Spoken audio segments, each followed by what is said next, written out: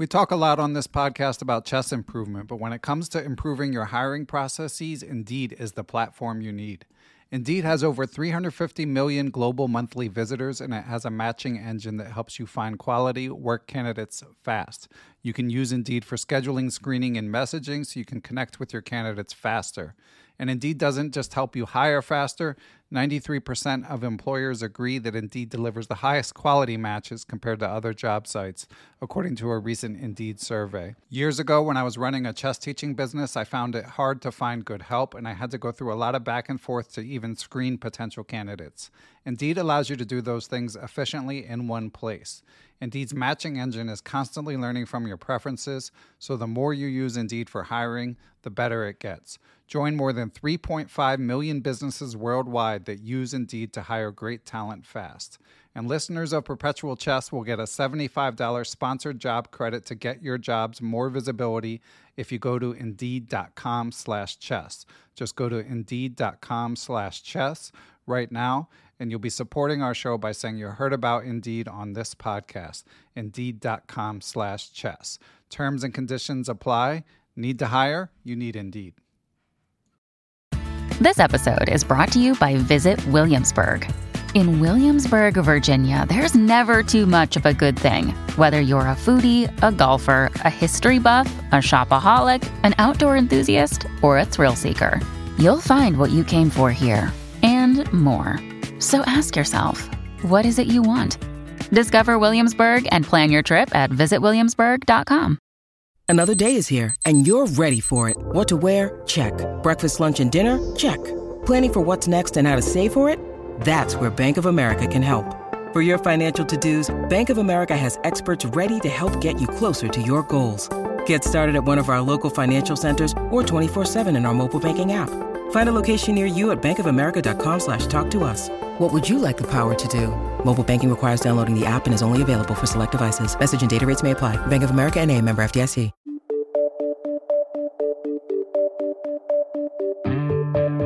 Hello, everyone, and welcome back to Perpetual Chess. Listeners, this episode is an Adult Improver special of sorts, as we will discuss momentarily. But first, as always, wanted to give a shout out to our presenting chess education sponsors, Chessable.com. If you have not heard the news, Jeremy Silman, may he rest in peace, is now... His courses are being rolled out on Chessable. Silman's Endgame course is available on Chessable, and coming imminently, possibly by the time this comes out, is Grandmaster Maurice Ashley presenting the classic book, How to Reassess Your Chess. I, of course, did a podcast about it some years ago, and have some more content related to Jeremy Silman on the way, but it's an absolute classic book, and it is overdue to get to Chessable, so we're excited for that. We also have courses from a recent guest, H1 Chess, friend of the pod, FM James Canty.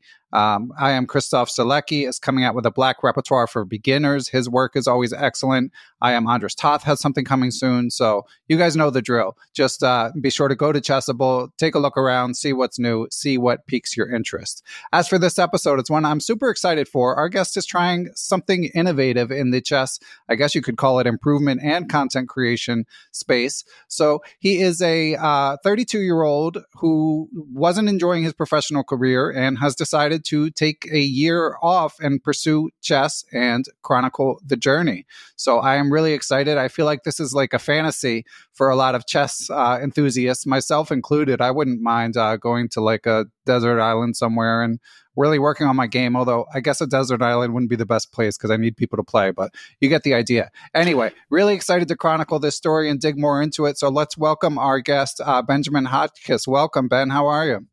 Hey, Ben, thanks so much for having me. I'm excited to be on as well. I think you need a Wi-Fi connection, then you're good to go then.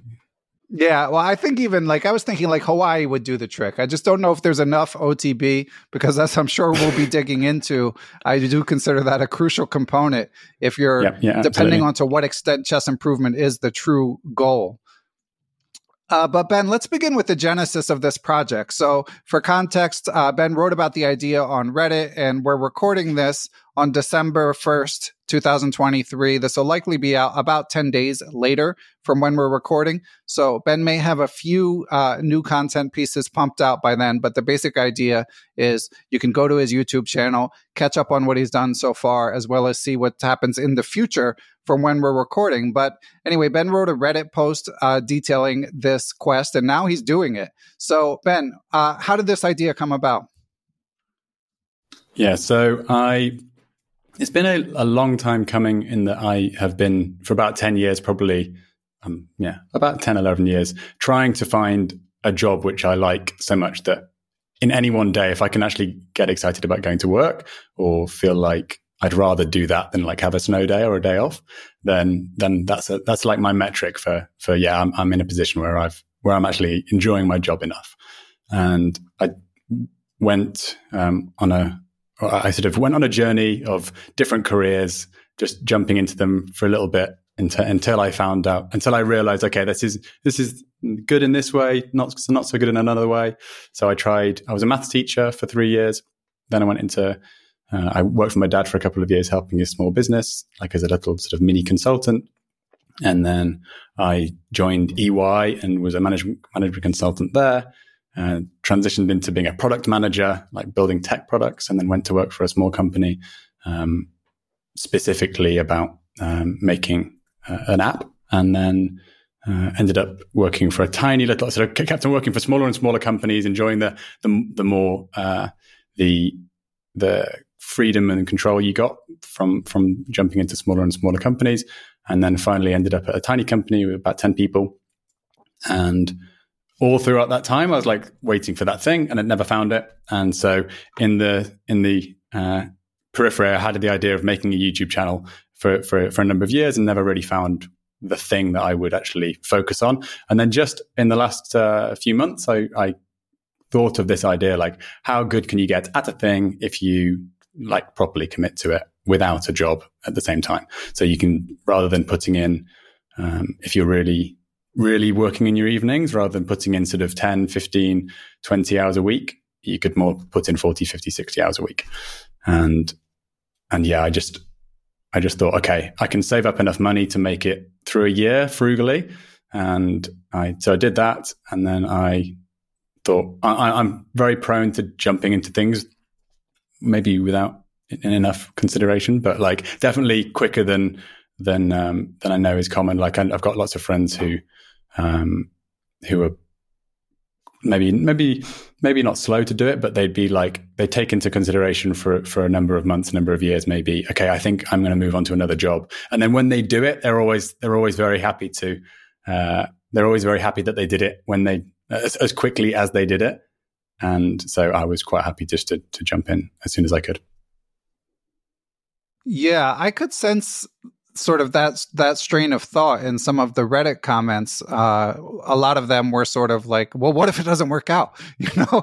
And I just sort of felt like this is a year of your life. It might work, it might not, but you know, if you're in a situation where you can do it, I don't feel like there's going to be like toxic harm done if you end up looking for a job in a year. That was just my perspective.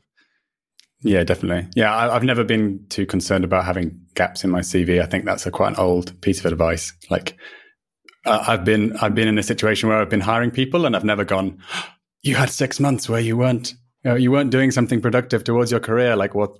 Tell me about this. Explain yourself. And if you have a reasonable explanation, like I took a year off to try and pursue something I was really interested in, I feel like people are going to be quite agreeable. Yeah, I agree. And also, like in the modern sort of competitive or professional setting, like you'll have the content that you create to point to. It might work, it might not, but people will see that you weren't doing nothing the whole time. And there are certainly a strain of people hiring who would admire that sort of like, independent go-getter sort of mentality.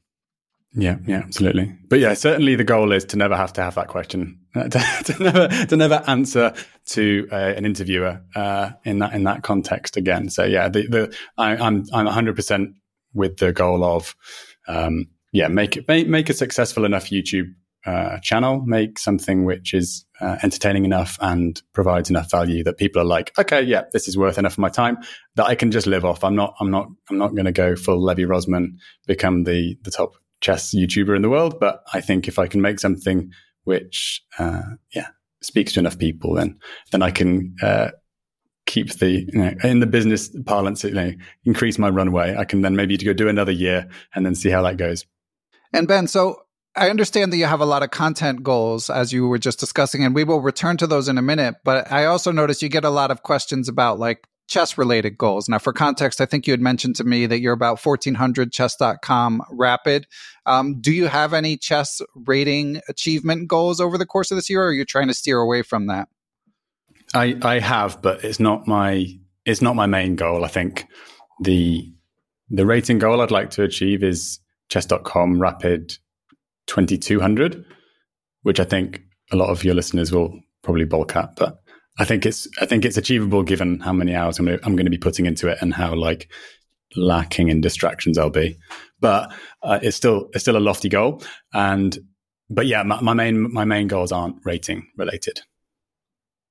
Okay. Yeah, I would describe that as extremely lofty, I have to say. But just to set the stage before we maybe debate the loftiness of that goal or exchange opinions, could you describe your chess history briefly? Yeah, of course. So learned to play as a child, but never really went any further than sort of playing a few games with adults who taught me how to play who taught me the rules. And then when I was teaching in like 2013, 2014, I was living with a couple of my friends who were playing chess with each other over the board and weren't in any sort of, hadn't had any real history of chess themselves, were just like learning as they played. And they kept on asking me, hey, Ben, like come and have a game. I want to see, we want to see what you can do.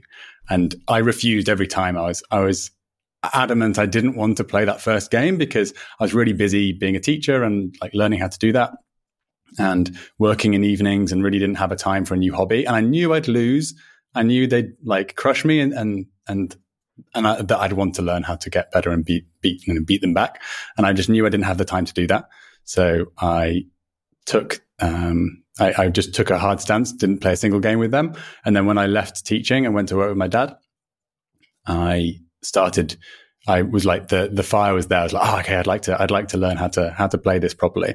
So I started playing online then, started watching YouTube videos. It was all like St. Louis Chess Club, Eric Rosen, Ben Feingold, all the lectures on there. So we're and then talking circa 2018 or something? This is like 2015. Okay. So yeah. So probably not Eric Rosen yet, but go on. Really not. Okay. Yeah. But like 2015, 2016, maybe I'm just mixing up memories of those things. But then, yeah, Chess Network was the main YouTube channel. So his Beginner to Master series, I don't know at what point where he was in that, but yeah, I started watching that, and he's not made one of those for a number of years, I don't think now, but yeah, I watched all of those, some of them really long form, like introduced some of the basic concepts like good bishops, bad bishops, pawns, when to take, double pawns, like some very, very basic stuff, which I'd just never come across before. But then quickly devolved into just playing bullet. So started at rapid, started playing a couple of blitz games, finding the adrenaline from that, and then ending up playing 2+1, and then sadly going all the way down to 1+0, and just spent I probably played over 30,000 games of 1+0 over like 5 years. Wow. But it's just ridiculous because I didn't get very good at chess, like actual chess. Right. I got reasonably good at moving quickly and not blundering, and but like making one or two move threats. And and I was sort of tempted into it because I was, taking breaks from work and thinking I don't have time for a full 15-10 game, but I have time for 2 or 3 1+0 games. And then sometimes obviously then you get addicted and play, for 2 hours and realize you need to get back to your job. Yeah. Well, to the extent you're trying to improve in this coming year, I hope you don't have too much bullet blocked off on your calendar. No, I don't. I played one for one session for a video recently, just as some downtime. But yeah, no, I'm certainly going to put all the effort into avoiding getting sucked into doing blitz or bullet. Although from your book, potentially some blitz for opening practice. The idea of doing like 9 games a day and reviewing every single one. I really like that idea. But really sticking to 9, right, like I cannot go more than 9. Oh yeah. I've read your book. It's very good. Yeah. I've got some questions actually at some point. I know this is more an interview of me, but I'd like to speak to you about your book. That'd be good. Sure. Yeah, we can save those for the end. But yeah, the concept that I talk about of bright lines, I think, you're right at the level where I kind of say blitz can start to be do more good than harm. But I think because you have such an ambitious agenda mapped out over the next year, it certainly makes sense for you to incorporate some blitz. And also, like, as we'll talk about momentarily, you need some fun, like it can't just be all grinding or else like, A, what's the point? And B, like you've got to map it out in a way where it's sustainable. And I might as well just dive in to the 2 Patreon mailbag questions because they both sort of hit on this theme immediately. So like I said, I mean, I'm jealous in a sense of what you're doing, and I think a lot of other people will be as well. And so I'm going to read back to back the questions from Kai Liss and Matt Plays Chess. Thanks to both of you for helping to support Perpetual Chess. So Kai asks, he says, I'm wondering if you really don't have any goals at all other than, quote, I just want to learn how to play the game better and enjoy my life more, unquote. Please don't misunderstand me. I think the approach is great. For me personally, I only see the difficulty in maintaining motivation when I don't have any goals to follow, like rating points or norms. So how do you try to maintain motivation over such a long period of time? In any case, good luck, and above all, have fun. I'm sure many chess aficionados are very jealous. So that's the first question. Second one is from Matt Plays Chess. 1, a year off sounds great, but impractical for me. Do you think taking a week or a month dedicated to chess would be beneficial to adult improvers? So we'll come back to that one. And 2, how are you thinking about burnout? I love the idea of spending a year on chess, but I worry it would become like a job and I would lose motivation. So especially let's start with that sort of theme of burnout and losing motivation, since both Kai and Matt Plays Chess hit on it.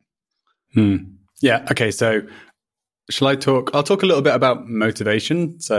And then I'll talk about burnout, I think. So with motivation, for me personally, I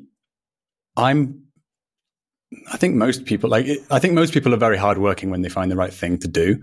And I can work very long hours, very intensely, work through like physical pain, work through psychological pain, like this is boring or this is difficult. If I'm quite motivated by the thing I'm doing. And I think the reason why I've struggled with like standard jobby jobs is like I've never been motivated intrinsically, like fundamentally. So I've always been fighting myself. I'm always like, okay, I'm going to try and put the hours in. I'm going to try and research this or like really get good at this, because maybe if I get good at the thing, then it'll provide me with some intrinsic motivation. And because that's never happened, I've just spent the last 10 or 11 years feeling like I'm always fighting myself. Whereas with chess, I actually want to play it. I actually want to get better at it. And so the hard work, for the first time, I'm like waking up in the morning and thinking, oh, okay, so I'm going to start with doing these puzzles, and then I get to do this or I get to do that, which is very exciting to me. So I think the concept of it turning into a job, feeling like it's turning into a job, that is something which there is a danger of that. But it's very different for me personally, because all other jobs have been tainted by that thing, which is like a lack of fundamental motivation. That's probably the best way of explaining it. We have some loose ends to return to from the Patreon questions, but let me pick up on 2 things from what you just said. Number one, just want to say, from watching your videos, your enthusiasm for chess really comes across. So that rings true to me. I can see you're just really having a lot of fun playing, and you're still early enough in your journey where I think you can, as I write about in my book, like you can still learn quickly, especially with the number of hours you're putting in. So I do think it could be exciting in that sense. But on the other hand, I did see, and I don't know to what extent this is like your content versus your chess, but having watched your YouTube videos up to the point we're recording here on December 1st, like there was a point where you said you were taking the day off from chess. And I was curious if that was based on life circumstances or if you were already feeling like this is becoming a grind. Oh yeah, no, it was that particular circumstance was I had the weekend. So I'm typically going to try and take Saturday afternoon off and then all of Sunday off. So I had planned to do that. And then on like Thursday or something quite late, I decided to join my first ever tournament. And so my first ever over the board tournament, which was 5 classical games in 2 days on Saturday and Sunday. So I was pretty tired by the time I started the tournament. And then I had the experience, which I'm sure a lot of people who are listening to this have had, which is their first ever over the board tournament. I've never played competitive chess with pieces in my hands, and it just knocked me out completely. So I was already planning to take Monday off, and then I ended up taking Tuesday off as well, from playing chess. So yeah, certainly that kicked me. But it wasn't something which I was, it was more like a delayed weekend than a true, I'm completely wiped out. Okay. Yeah. And the tournament, also another topic I want to return to, but before we do that, let's get back to the listener questions. Yeah. So I don't know if you have an opinion on what Matt was asking about taking a week or a month off. I can offer mine as well, but do you think that could be helpful? Could I just answer the end of the other question, the burnout question, just because I didn't quite hit the burnout just before. So with burnout, from what I've read about burnout, it's a lot to do with rest. So you can work really hard for a really long amount, like in terms of weeks and months, rather than like in any one day, any sort of number of hours. But you can work sort of really hard for 2 months with very little time off. But if you rest properly in that time off, if every evening you take at least 2 hours or 1 hour or something where you completely switch off, you're not lingering on, you've done a good shutdown process, so you're not really thinking about it anymore. And you do some good stuff like spend time with your family or meditate or whatever you do, exercise. And then you definitely take like at least 24 hours off every week. So taking Sunday off and putting into place the things you need to, so that you're not just thinking about that thing. Oh, I'll just quickly check my emails or whatever it is. In my case, it would go quickly do a puzzle. If you actually rest, then it's much more important to do that. That has an outsized impact on the likelihood of burnout. So I'm sort of resting on that, and I can test. If it doesn't work, then I'll find out and I'll be hit hard. But I'm sort of hoping that if I give myself that time off each week, each evening and each week, then I will be in a good place. Okay. Yeah, I suspect you're right. And then taking a week off or taking a week to do chess or a month to do chess. I just don't think I've seen Michelle Carr on YouTube, very popular YouTuber who does a bunch of stuff like this, where she takes a period of time to try and get good at a thing. She did that with chess episodes. With Levy Rosman. I just don't think it's enough. She went from not knowing how, just knowing how the pieces moved. So obviously I'd be in a position where I have a bit more understanding than that. But I really don't think a month is enough time to really make enough of. I think you'd be sort of setting some things out in motion, and then you'd get to the end of the month and it's already here. Okay, I guess I'll go back to doing something else. Like, I don't think you'd see enough change to make it worthwhile as a project. Yeah, well, my thing is if you're just trying to measure it after a month, rating is a lagging indicator. I don't think that it would be helpful in that regard. But if you maintain some chess work after that, I don't think those hours just disappear, into the ether. It's more just if you're able to take that time and build a foundation and then continue forward, I think it's great. But if you just took a month off, studied chess, and then did zero chess for 6 months, you probably should have spent that month doing something else, like go to Bali or something, because it's not, the benefits aren't going to be there that much. I mean, obviously I talk in my book about the importance of daily practice. So it doesn't have to be a ton when you get back to regular life, but you want to keep it in your consciousness. I agree. I totally agree. I don't think that it would be a waste of time if you went back to it, but just for my particular circumstance, I'm not doing this with like a sort of an idea of it being a recommendation for anyone. It's just like, I just happen to be in a situation where I think this is a good idea for me at the moment. Yeah. Okay. Yeah, I don't know if I've answered that question properly. I'm excited. With your Patreon listener. So they were asking, what would it not be beneficial to do it for a shorter period of time? Do they give a reason why they're thinking for a shorter period of time? So Matt, I believe, was asking because he was looking at it from his perspective. He was saying there's no way I personally would be able to do a year, but I can imagine being able to do a week or a month. So I think he was just brainstorming about whether that could be helpful for him. So I think that we answered that question, that basically, as long as he sticks with it, I do think it could be of some benefit. 100%. Yeah. Yeah. And it's, I think it would be a great thing. It's much less disruptive as well, because if your plan isn't to like leave your job, you can easily take a month off. And well, maybe not easily, but you can probably grab some time, like bring over some time from last year and take 4 weeks off without having too much disruption to your year. Yeah, I think, and then different jobs have different flex time built in. If you're, a professor or a school teacher, you can potentially get months off. So it doesn't sound like that's what Matt's background is, but I always remember Pontus Carlson. Oh, go on. Sorry, you were going to say something about Pontus Carlson. Just was going to quickly say, in one of my early interviews with Grandmaster Pontus Carlson, he was saying being a teacher is a great job for a chess enthusiast because you have the summers off built in. But anyway, go ahead. Fantastic. Me and my cousin actually cycled across the States in 2011 when I had I was at university, so it was like a summer holiday of university was like 3 months long, and my cousin who was working in a full-time job, he actually asked for, we took like a month and a half to do it. So he asked for 6 weeks off his job. They said no. He quit. And then when he came back, they gave him his job back. So depending on how valuable you are to that company, they might even just, you can usually get away with quite a lot. Yeah, it's a good point. Yeah, call their bluff. After the break, we will discuss whether working full-time subtracts 200 points from your rating. And if not 200 points, how many points? We'll be right back.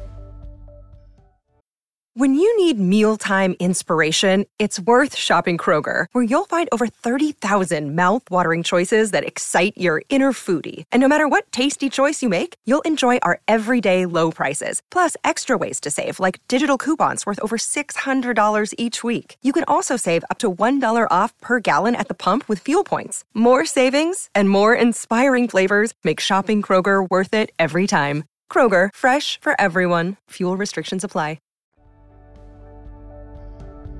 And we are back. Okay, I want to read another. So we got a story from a friend of the pod, Patreon supporter Tim Brennan, who's the author of the excellent Tactics primers, Tactics Time and Tactics Time 2. And Tim actually shared a bit about his background, which I didn't know. So this isn't really a question, but I'm going to read Tim's story, and I'm guessing you'll be encouraged by what he had to say. So Tim writes, I think this is a very interesting experiment. I was in a similar situation years ago. I got laid off from my longtime job of 15 years and had plenty of savings and severance. So I spent a few weeks being a chess bum, quote, before going back to work. My rating instantly shot up 200 points and I was able to cross over 2,000 USCF for the first time. I was about 38 years old at the time. One person asked me, quote, how did you gain so many rating points so fast? And I said, I don't have a job right now. I think people vastly underestimate how much having a full-time job can affect your rating because it's normal to do that. It is like a fish not knowing he's in water. Many times the people you play at the club are also in chess bum mode and either do not have jobs or are underemployed, retired, kids, etc. My personal theory is that going from a full-time job to not working is worth about 200 rating points just by itself.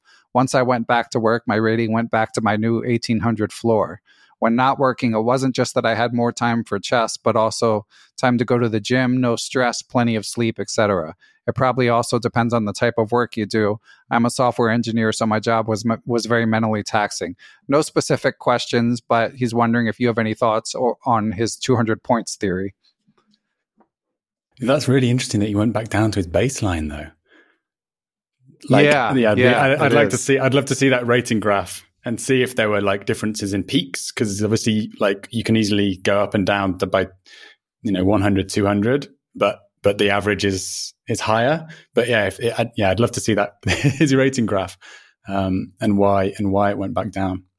I don't think that, given my experience so far, I've not shot up, but I think it has.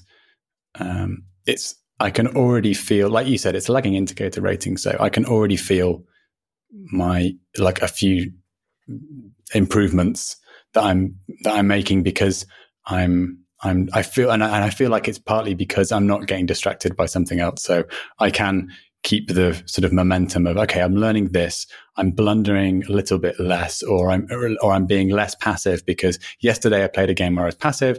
I moved my bishop to E2 to try and block a check when I could have just moved my king out of the way, and I don't need to castle. So why am I being so passive? And that kind of thing, the momentum of learning those lessons and then being able to apply them the next day rather than like in a few days, I think has made a big difference. But yeah, no 200-point rating improvement for me.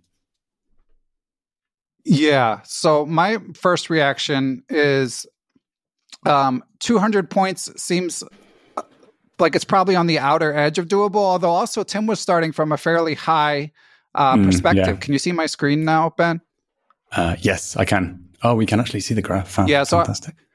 So since so for people on YouTube, I did call up Tim's rating graph, and his story checks out. I mean, you can see, and I'll link to this for those of you listening on audio, but preceding 2014, he has this massive jump up, and then he just kind of falls back down and squiggles. I mean, it does sound like Tim maybe has an unusually challenging job, so that might factor into it as well.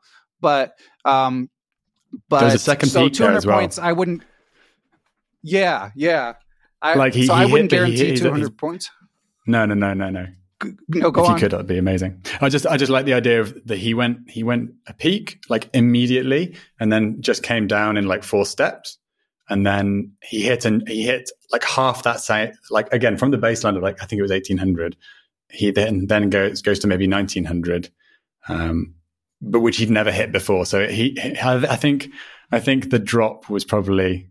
No, not his new base. No, he was in his new baseline, but wasn't necessarily like representative of his skill level. I think he definitely improved overall.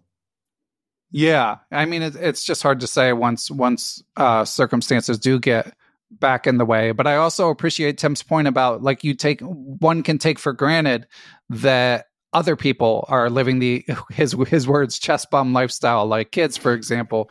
Like when I was a kid and playing a lot, I was so immersed in chess, even though I was in school every day, you're daydreaming half the time. And then you have so much time to do other stuff. So, and obviously a lot of people in their 20s, and as Tim said, and retirees find a way to devote a lot of time. But when you're in the sort of middle stages, it can be more challenging and can be something that is underestimated. So, but Ben, let's hear more about your tournament, because I mean, that's just such a momentous, that's such a big milestone, and how you perceive that and what you learn from that is going to frame so much of like how the next year goes. So what are your early impressions of your first OTP tournament? I loved it. I thought it was an amazing experience. I lost the first 4 games and then won the last game. And I got to the end of the first day, so I'd lost all the first 3 games, and I had I was surprisingly okay with having lost all 3 games. I definitely I posted about it that that the sort of growth mindset, the idea that the point of this whole project is to learn, really helped me not feel like terribly disappointed, because it didn't really matter if I won or lost, because either way, I'm going to get as much, like a hell of a lot of learning experience from the games. I didn't play particularly well. So that was a bit of a disappointment after looking back on the whole thing. But having looked at the games, it did highlight or re-emphasize the things which I knew I wasn't particularly good at, or the things which are my biggest weaknesses, are the things that are holding me back. So I'm inclined to play passively in an attempt to sort of, avoid all the issues all the threats that are coming at me, rather than sort of counterattacking and creating a mess for my opponent, which I did in the last game. So the last game was an absolute chaotic mess. I made I sacrificed a bishop for 2 like the G and H pawns, thinking I could just like run my pawns up and cause havoc at some point in the game. But then I missed a threat on my king, which ended up me going down an exchange. And then I just continued to make an absolute mess of the position and ended up winning. Because I think my opponent was just like, there's so much happening. I don't know how to deal with all of this. And they ended up making a few imprecise, slow moves, which eventually capitalized on.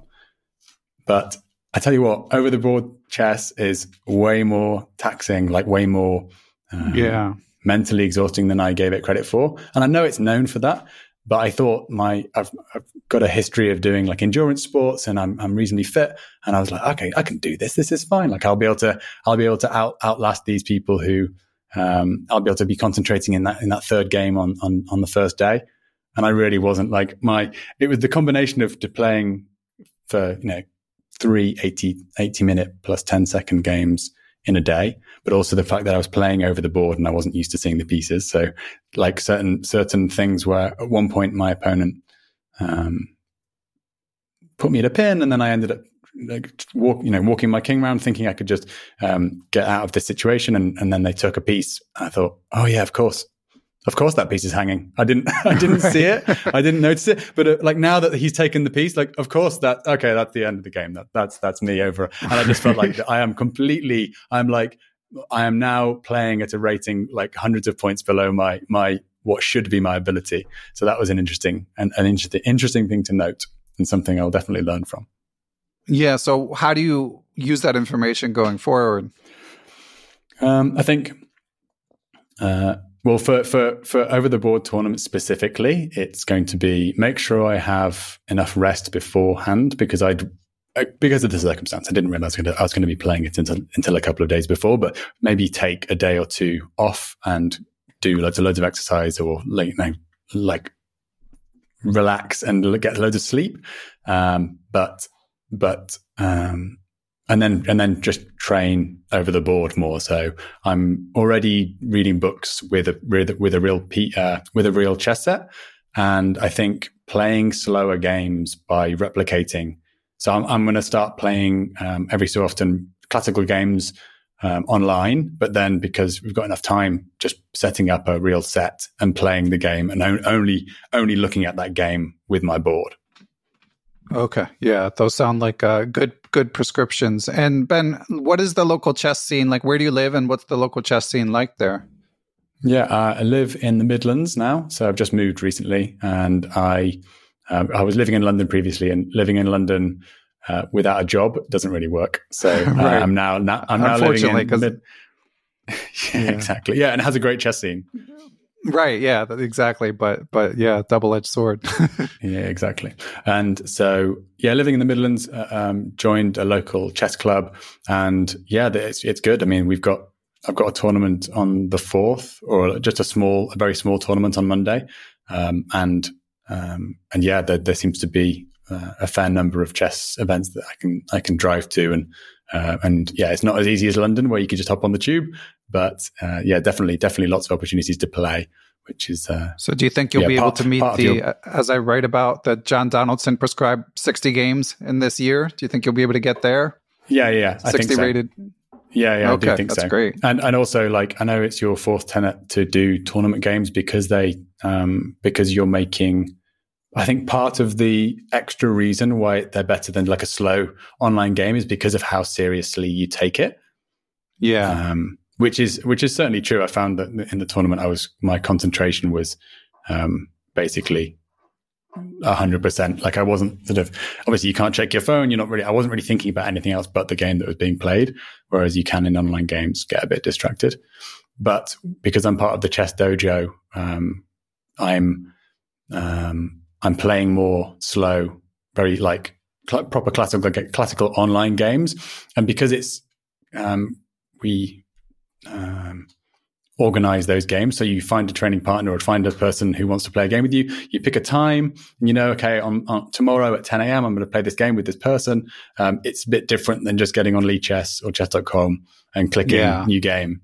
So I think that doing that regularly as well makes a big difference. Properly setting out my stall. I agree. Yeah. And I felt bad for you in reading the Reddit thread, like the, reams of unsolicited advice you were getting in terms of like, the sort of lifestyle stuff we talked about, but also like what to study. And obviously I, of course, have my own opinions, but nonetheless, I was heartened when you said, you know what, I'm just going to join the chess dojo and do what they say. So how's that going so far?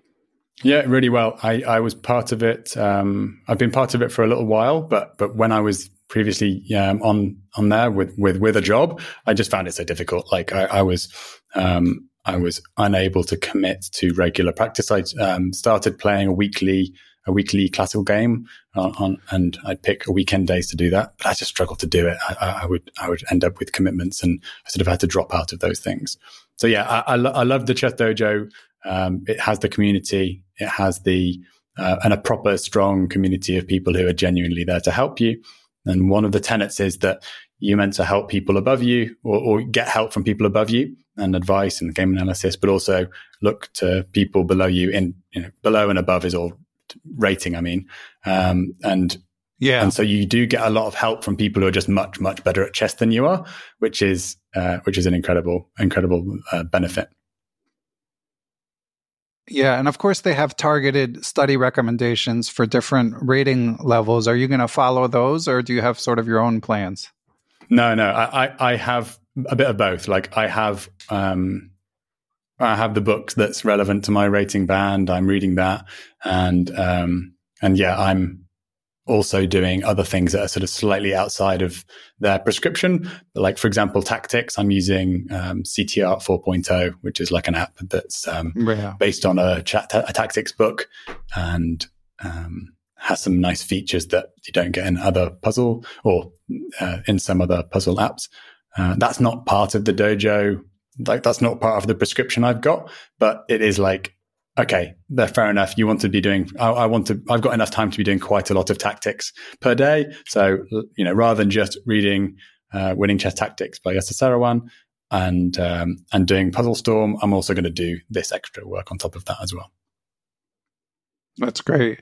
And how structured are your days in terms of your studying? Are you going to do like 2 hours of calculation every morning and then like play a game in the afternoon? Or are you just kind of like wake up and figure out what chess thing to do each day? Yeah, at the moment it's very structured, but and I was sort of criticized for that as well. Like that people looked at that and thought, this is ridiculous. You're going to burn out immediately because you've just got this. You're going to be disappointed if you don't hit that thing by the minute. But my experience of setting schedules is like set them, have them really looking like they're very rigorous or like very, very structured to the minute, but then don't worry if you don't do it. So I've got, each minute mapped out as to what I'm aiming to do. But then if someone says, hey, do you have like an hour to just do some puzzles now? Then I'm very happy to throw the structure out the window and say, yeah, of course, let's do that. That's how I'm making it so it doesn't stress me out. Okay. And from a lifestyle perspective, Ben, I know you said you've got some savings, but like, are you on like a shoestring budget? Like, do you have to count every penny in order to like? Yeah, I am. Yeah. And I'm quite happy to do that. Like, I'm from the north of England and we're known for being stingy and frugal. And so it's in my nature to be counting the pennies. So yeah, I am pretty like, pretty much like, okay, I've got enough for a year. And then if I can monetize the YouTube channel and then like start earning like a few pounds for each video, then it will ease that. But yeah, I mean, I'm quite happy to do that.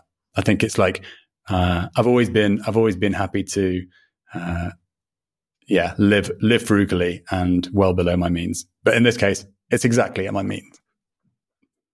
Okay. And I hope you don't mind my asking, but do you have like a significant other or like what does your family think of this plan? Yeah, I have a significant other and she's very supportive. And my family are quite used to me doing this kind of thing. So they're like, yep, that sounds like you. Good luck. We wish you all the best. And they're very, very supportive. Excellent. That's good to hear. After the break, we will discuss the best way for Ben to share his full-time chess job on his YouTube channel. And after that, Ben starts asking me questions about my book. We'll be right back. And we are back.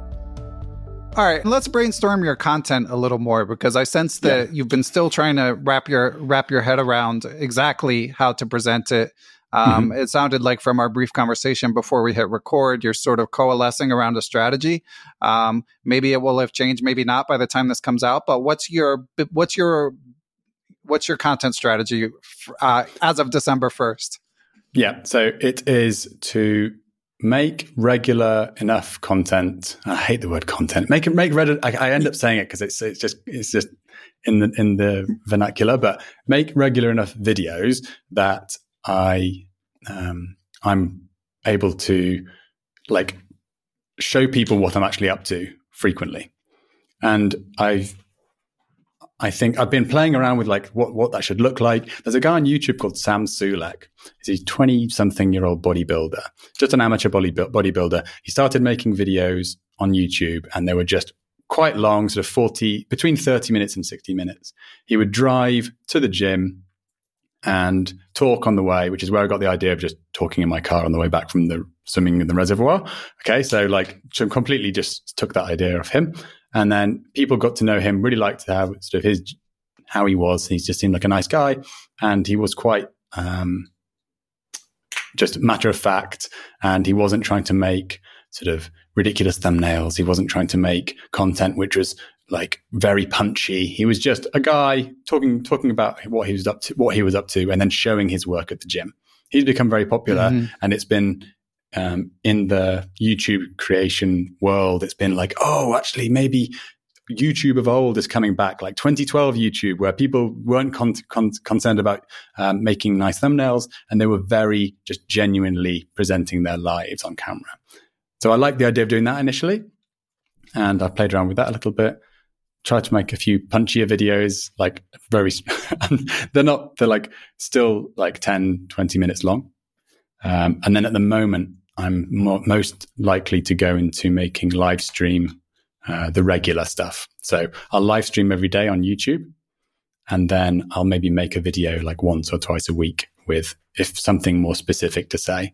But given that I'm sort of trying to spend 8 hours a day playing chess, for me to then think of like what's worth presenting as a YouTube video, doing it, recording it, and then editing it, which I'm not an expert editor. It takes me ages.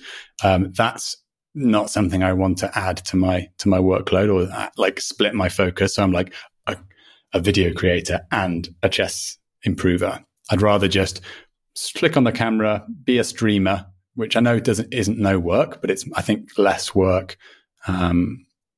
That's less work than what I'm currently doing, given my editing skills. And then that should tick both boxes, providing enough regular video content for people and to show what I'm actually up to, but also reduce my workload, my editing workload. Okay. Yeah. I mean, I can only give my perspective. And as I write in my book, I'm not someone who's sitting around watching YouTube a lot. So my perspective is maybe not the best one to give. But I will say, like, I'm interested in the story, I'm genuinely interested in the story, but I'm less interested in the nuts and bolts. So I don't know if that's true for other people, but like in terms of like watching you solve puzzles and stuff, like, my personal perspective is that's not as compelling as just like a daily or frequent check-in with like, these are the 4 things I did today. This is how it went. This is how my tournament went. I feel like this is going well, or I feel like this is going terribly. This was a terrible mistake. I shouldn't have done this. But I'm interested in sort of the emotional ups and downs and the challenges, the unforeseen challenges, but sort of like the big picture stuff that you would like tell your girlfriend if she was out of town and you talked to her. You wouldn't go through the checkmate in 4 puzzle with her. You would just say like, man, this is you brutal. Don't know what I'd do with my girlfriend, Ben. I'd go through the checkmate in 4 puzzle with her. She barely knows how to play the game, but I'd show her that mate in 4 immediately. Right. No, and I don't mean to be like gender biased in any way. It could, the shoe could be on the other foot just as easily. But anyway, that's just my perspective. No, I think it's a really good point. I was planning to keep go back to doing the driving shots, because I think they are something which provides that insight. It's unstructured. It's literally just me driving back from going for a swim. So it's not like a well structured, like this video has a real purpose and it's about this thing. It is just like a daily update of how I'm doing. I really appreciate that point, and I think it'll be interesting to see like who is interested in, or is anyone interested in the nuts and bolts versus the story overall. So that's I mean, I think people might. I mean, and people knowing the dojo cohort might know some of the stuff they may already know some of the stuff you're studying. But I do think people will be interested in what you're studying. It's just, I don't think my best guess is people wouldn't necessarily be so interested in watching you study as opposed to like keeping up with the story and seeing how it's going. But anyway, sorry, because I'm sure you're getting flooded with unsolicited advice. It's not. Luckily, in this case, like the Reddit post was literally me asking for people's advice on training. It was less about like, should I do it or should I not, which people jumped on. But I'm certainly interested in exactly. I'm certainly interested in the advice on training, and also the advice on content creation, because I have no idea. Like I know what I like to watch on YouTube, but I know that like I'm not necessarily the target demographic for the stuff I'm making as well. Like, so it's hard to know.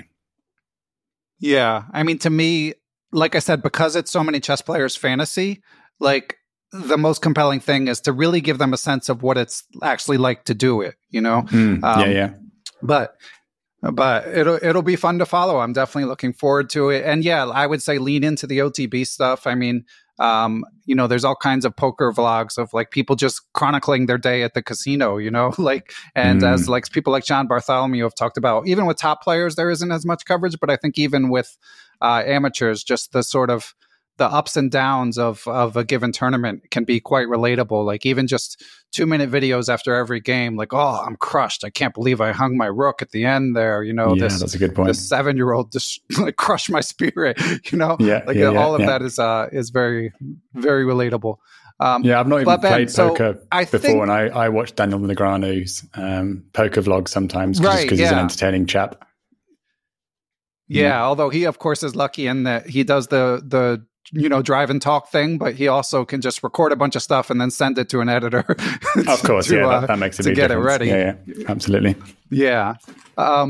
So you had some questions about my book, Ben? Yeah. Well, at least just some stuff to talk about, because I really enjoyed it. I think that even though I'm a listener of your podcast, I still got a lot out of your curation of the episodes and your experience as a chess player as well, sort of like combined. So that was I really enjoyed reading it. So thanks for writing it. Thank you. Appreciate it. There was one point in your book, in your chapter about visualization, I just wanted to talk to you about, because it seemed like you would talk, like I remember watching David Pruess on the Chess Dojo YouTube channel, I think it was. He does like a big long 2-hour video about how to visualize, and he explained at the beginning he can't visualize, like he can't see.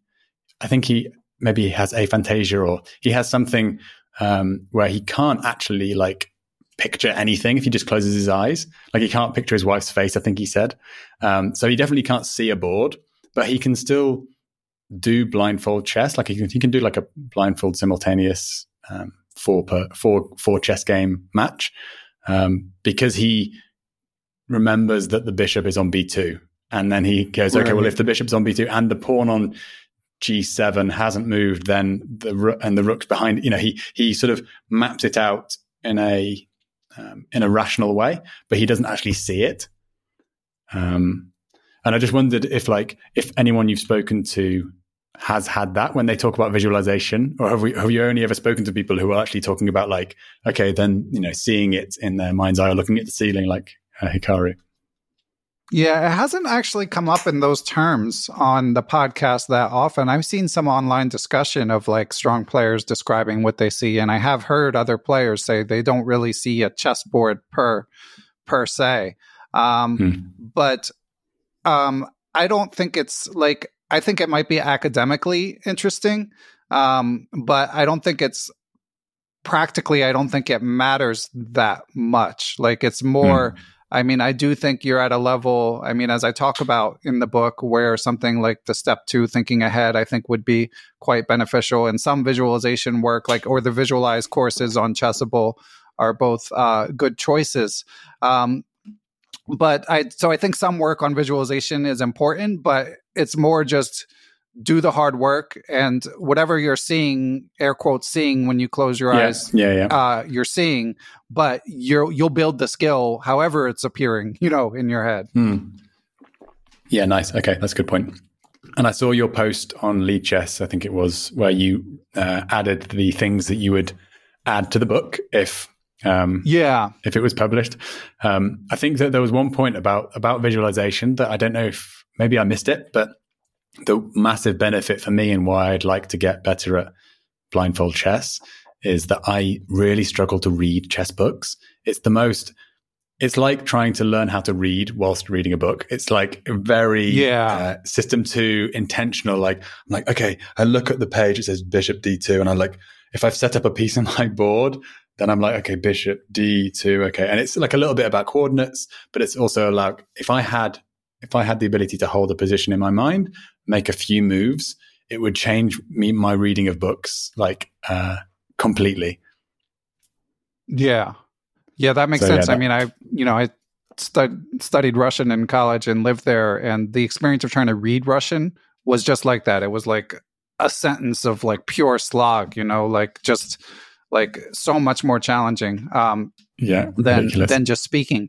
And so, I mean, hearing that makes me think that it might be worthwhile to spend a lot of time up front doing like the Lead Chess or chess.com like board visualization drills. And again, I can't recommend enough step 2 thinking ahead. I think for your level in particular, it would be great because a lot of the they break down the questions into small enough pieces where you will get a lot better at naming the squares.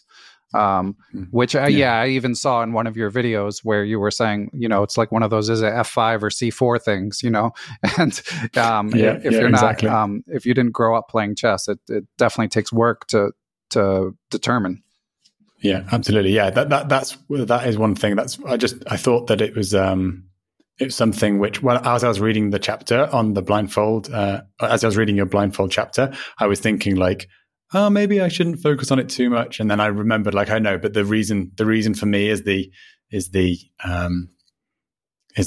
book reading, being able to read, that makes total sense. I've got like the book. I've got a book on Mikhail Tal, and I'm like looking forward to reading that. And I know it's not really like just more for enjoyment than directly improving. I think it's a little bit over my head, but I know that I'm a little bit hesitant to start because I know that actually at the moment it would be mostly the sort of administration chore of reading it would sort of be foremost in my mind. But then just to say, like, there's a few things, like, I know that your advice, your 4 tenets are like quite in line with the Chess Dojo. So it was great to read the detail there. And I like highly recommend anyone who's not got the book to like get it, because it's, even though I already was sold on those 4 tenets, there was good information in there and sort of pearls of wisdom from all the people you've spoken to. But the 2 extra things that I'm definitely going to start doing based on the book that I hadn't already mapped out were the checklist. I've actually read Atul Gawande's checklist manifesto as well. I really like that book, but I never considered it with it's a great book. How it relates to chess. So I'm going to grab the examples you used of like looking at what your opponent's idea is, their checks, captures and threats, and then what's changed in the last move, and then your checks, captures and threats, if I can say that. And then lastly, I've been working on tactics really hard for the last week or so, and I had been thinking in terms of pattern recognition, focusing on that, and also then like the slower calculation. But I think obviously that's the bone of contention in not in the tactics section in the first 4 tenets, but later on in the book when you talk about tactics redux, I think I'm probably going to focus on themed puzzles using CTR 4.0, but not focus too much on like just blitzing out like woodpecker style, getting to the point where I just have all these patterns memorized. More like improving my calculation, taking the time I need to take, and then drilling it with doing more random puzzles, probably using like chess tempo, for example. So yeah, those are the 2 things that are most like, okay, this has actually like fundamentally changed how I'm thinking about the structure of my training. So thanks very much for that. I really appreciate you writing the book, because it's helped a lot clarify some of the thoughts I was having. That's great to hear. And obviously I approve of these changes, being the one that wrote the suggestion. And nice. And I don't know if Dojo has this in, I mean, I'm always like, I'm always preaching the same sort of a handful of resources, especially like for players around your level. But I mean, the 2 biggest ones, as I say in the book, are Step 2, Thinking Ahead, but the other one is the Checkmate Patterns Manual, which you can get in book or on Chessable. But I do feel like something similar. They recommend the mate in 2s and the mate in 3s from the Polgar 5334. Yeah, I mean, I like that book. I mean, that's one where I might have to go call up Jesse Cry and do an argument, do a 10-minute argument video with him. I like it, but I actually like the pattern permutations of the Checkmate Patterns Manual in particular. Like to just see it from every angle systematically, I feel like is important at your level. But that's just my 2 cents. And as I've said, I mean, it's every chess player has an opinion, so that's it. Yeah, it's just trying to, and at some point you've just got to do the work.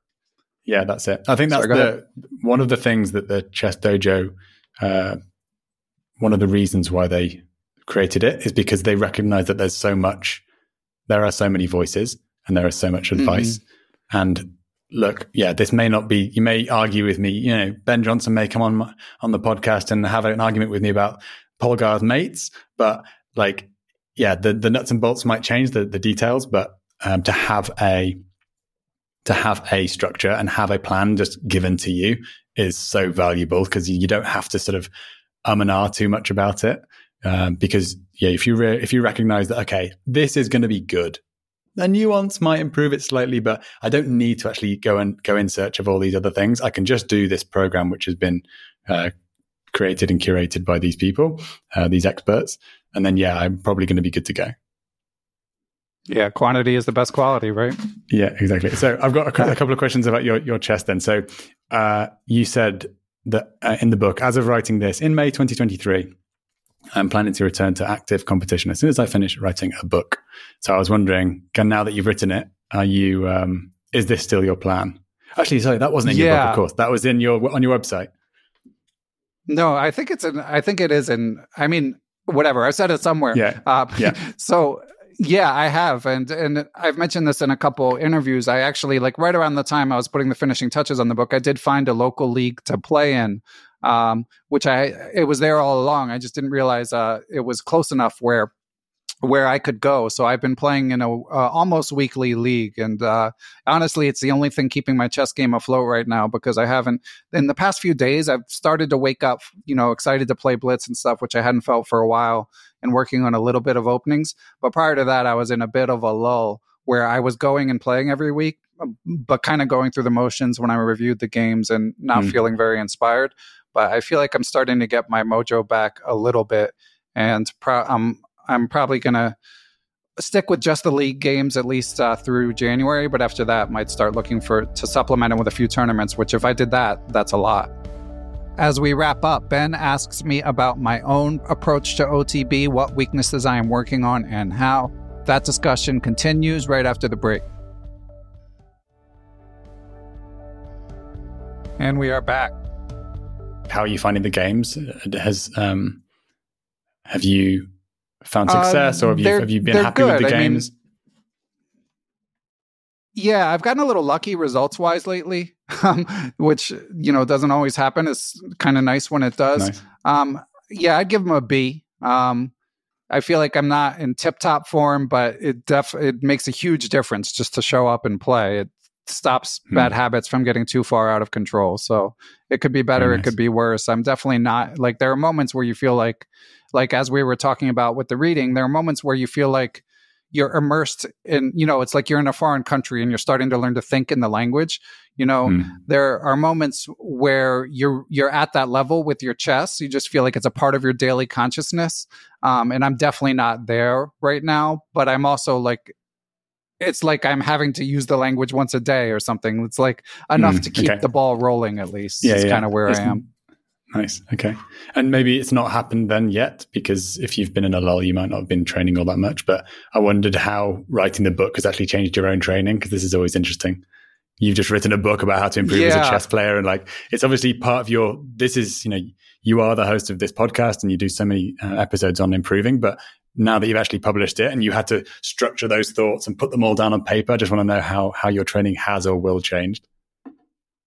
Yeah, well, it's really a case of practice what I preach, because, one of the sort of main takeaways I hope from the book is to ultimately, at the end of the day, it's really hard to decide what to study, but I gravitate towards things that I enjoy. And I do enjoy competing, which is good, because I do consider, as I write in the book, I consider that the best practice. So I do want to compete frequently. I do enjoy working on my openings. I do enjoy playing blitz. So basically my study plan is structured around those things.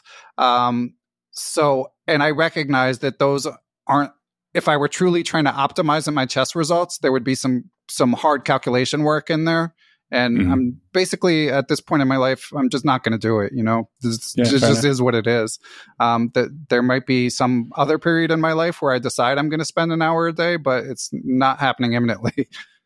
Yeah. And it might actually be better for your chess career not to do that, because you might, if you force yourself to do it, you might stop enjoying chess just enough so that you stop playing altogether, or stop going to tournament games or whatever. Like, it's easy to make that hobby into something you don't enjoy anymore.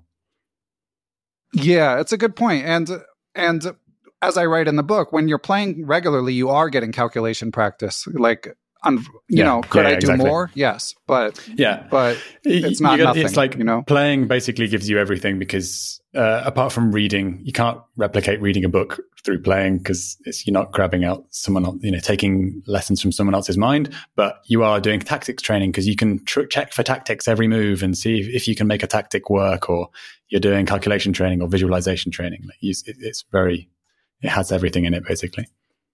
Last question then. In chapter 12, you mentioned an example of three of your shortcomings. So you said converting advantages, time trouble, and calculation. And I just wonder, obviously we've just mentioned calculation, you're not focusing on that, but I wondered which of those you're going to focus on and how you maybe decided, like, how do you even decide which weakness to focus on? Yeah, time trouble for me is the one that I'm really focusing on, because when you're playing regularly, you do get a regular chance to address it. And that is the area where I have been making progress. And as I've said before, at least at my level, like, so much of results comes down to decision making and sort of managing game flow.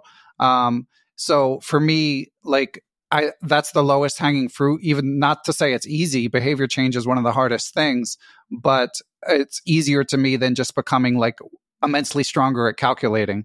So I would say that of those three things, that's the one that I'm working on. And I am seeing slow progress with setbacks along the way, such as my most recent game. But overall, the advantage conversion is frustrating. I played a couple blitz games yesterday, and it's still terrible.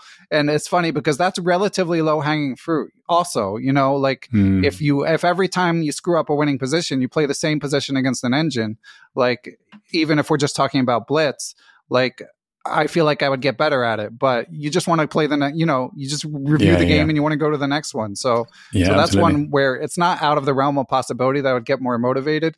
And that one, by the way, is more for, it is an issue in OTB, but it's a bigger issue in blitz for me. Time trouble? No, advantage conversion. Advantage conversion. Okay, yeah. I was going to say, when I have more time, I tend to not screw it up as often, That's interesting. Yeah. Okay. I mean, it kind of makes sense to struggle with that in Blitz.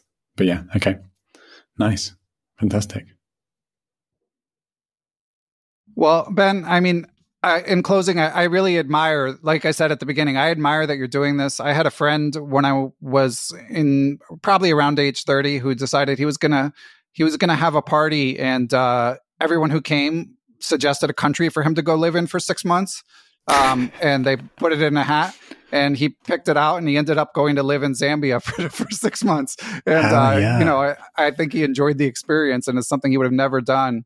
So I'm all for, like, as you mentioned, feeling professionally unsatisfied. I'm all for sort of obviously really pushing hard until you find that thing. So I just think it's awesome what you're doing, and don't let the haters get you down.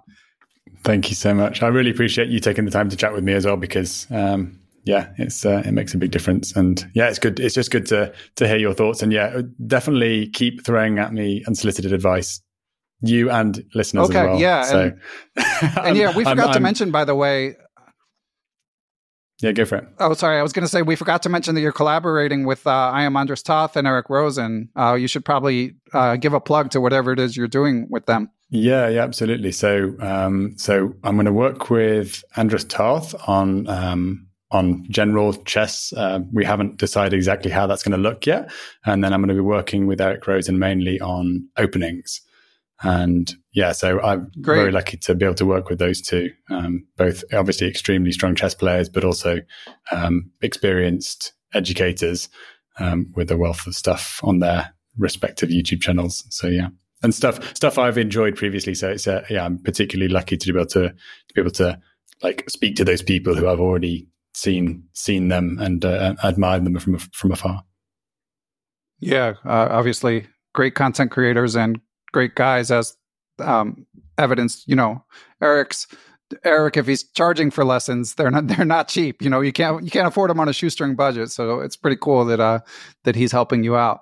And Ben, you and I should stay in touch as well. We could potentially either do like check-ins on the podcast, or I'm happy to collaborate on your channel at some point as well. So that'd be fantastic. But yeah, excited to see where this goes. Yeah. So am I. Thanks so much for having me. All right, it's been loads of fun chatting. Yeah, looking forward to having another conversation. We'll link to your YouTube channel. Is there anything else people should need to track your escapades? No, it's Piffle Sticks on YouTube, which is just a nonsense word I made up combining the word piffle and fiddlesticks. So PIFFLESTICKS. And yeah, that's the only place I'm actually posting stuff at the moment. So yeah, follow me there. Okay, great. Well, look forward to it, and good luck, and enjoy it. Thank you so much. All right, chat soon.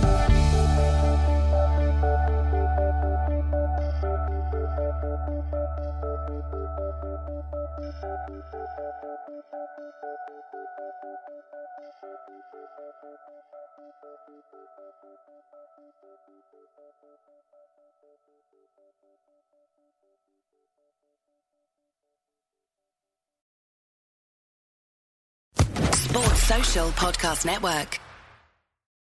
This is the story of the one. As a maintenance engineer, he hears things differently. To the untrained ear, everything on his shop floor might sound fine, but he can hear gears grinding or a belt slipping. So he steps in to fix the problem at hand before it gets out of hand. And he knows Grainger's got the right product he needs to get the job done, which is music to his ears.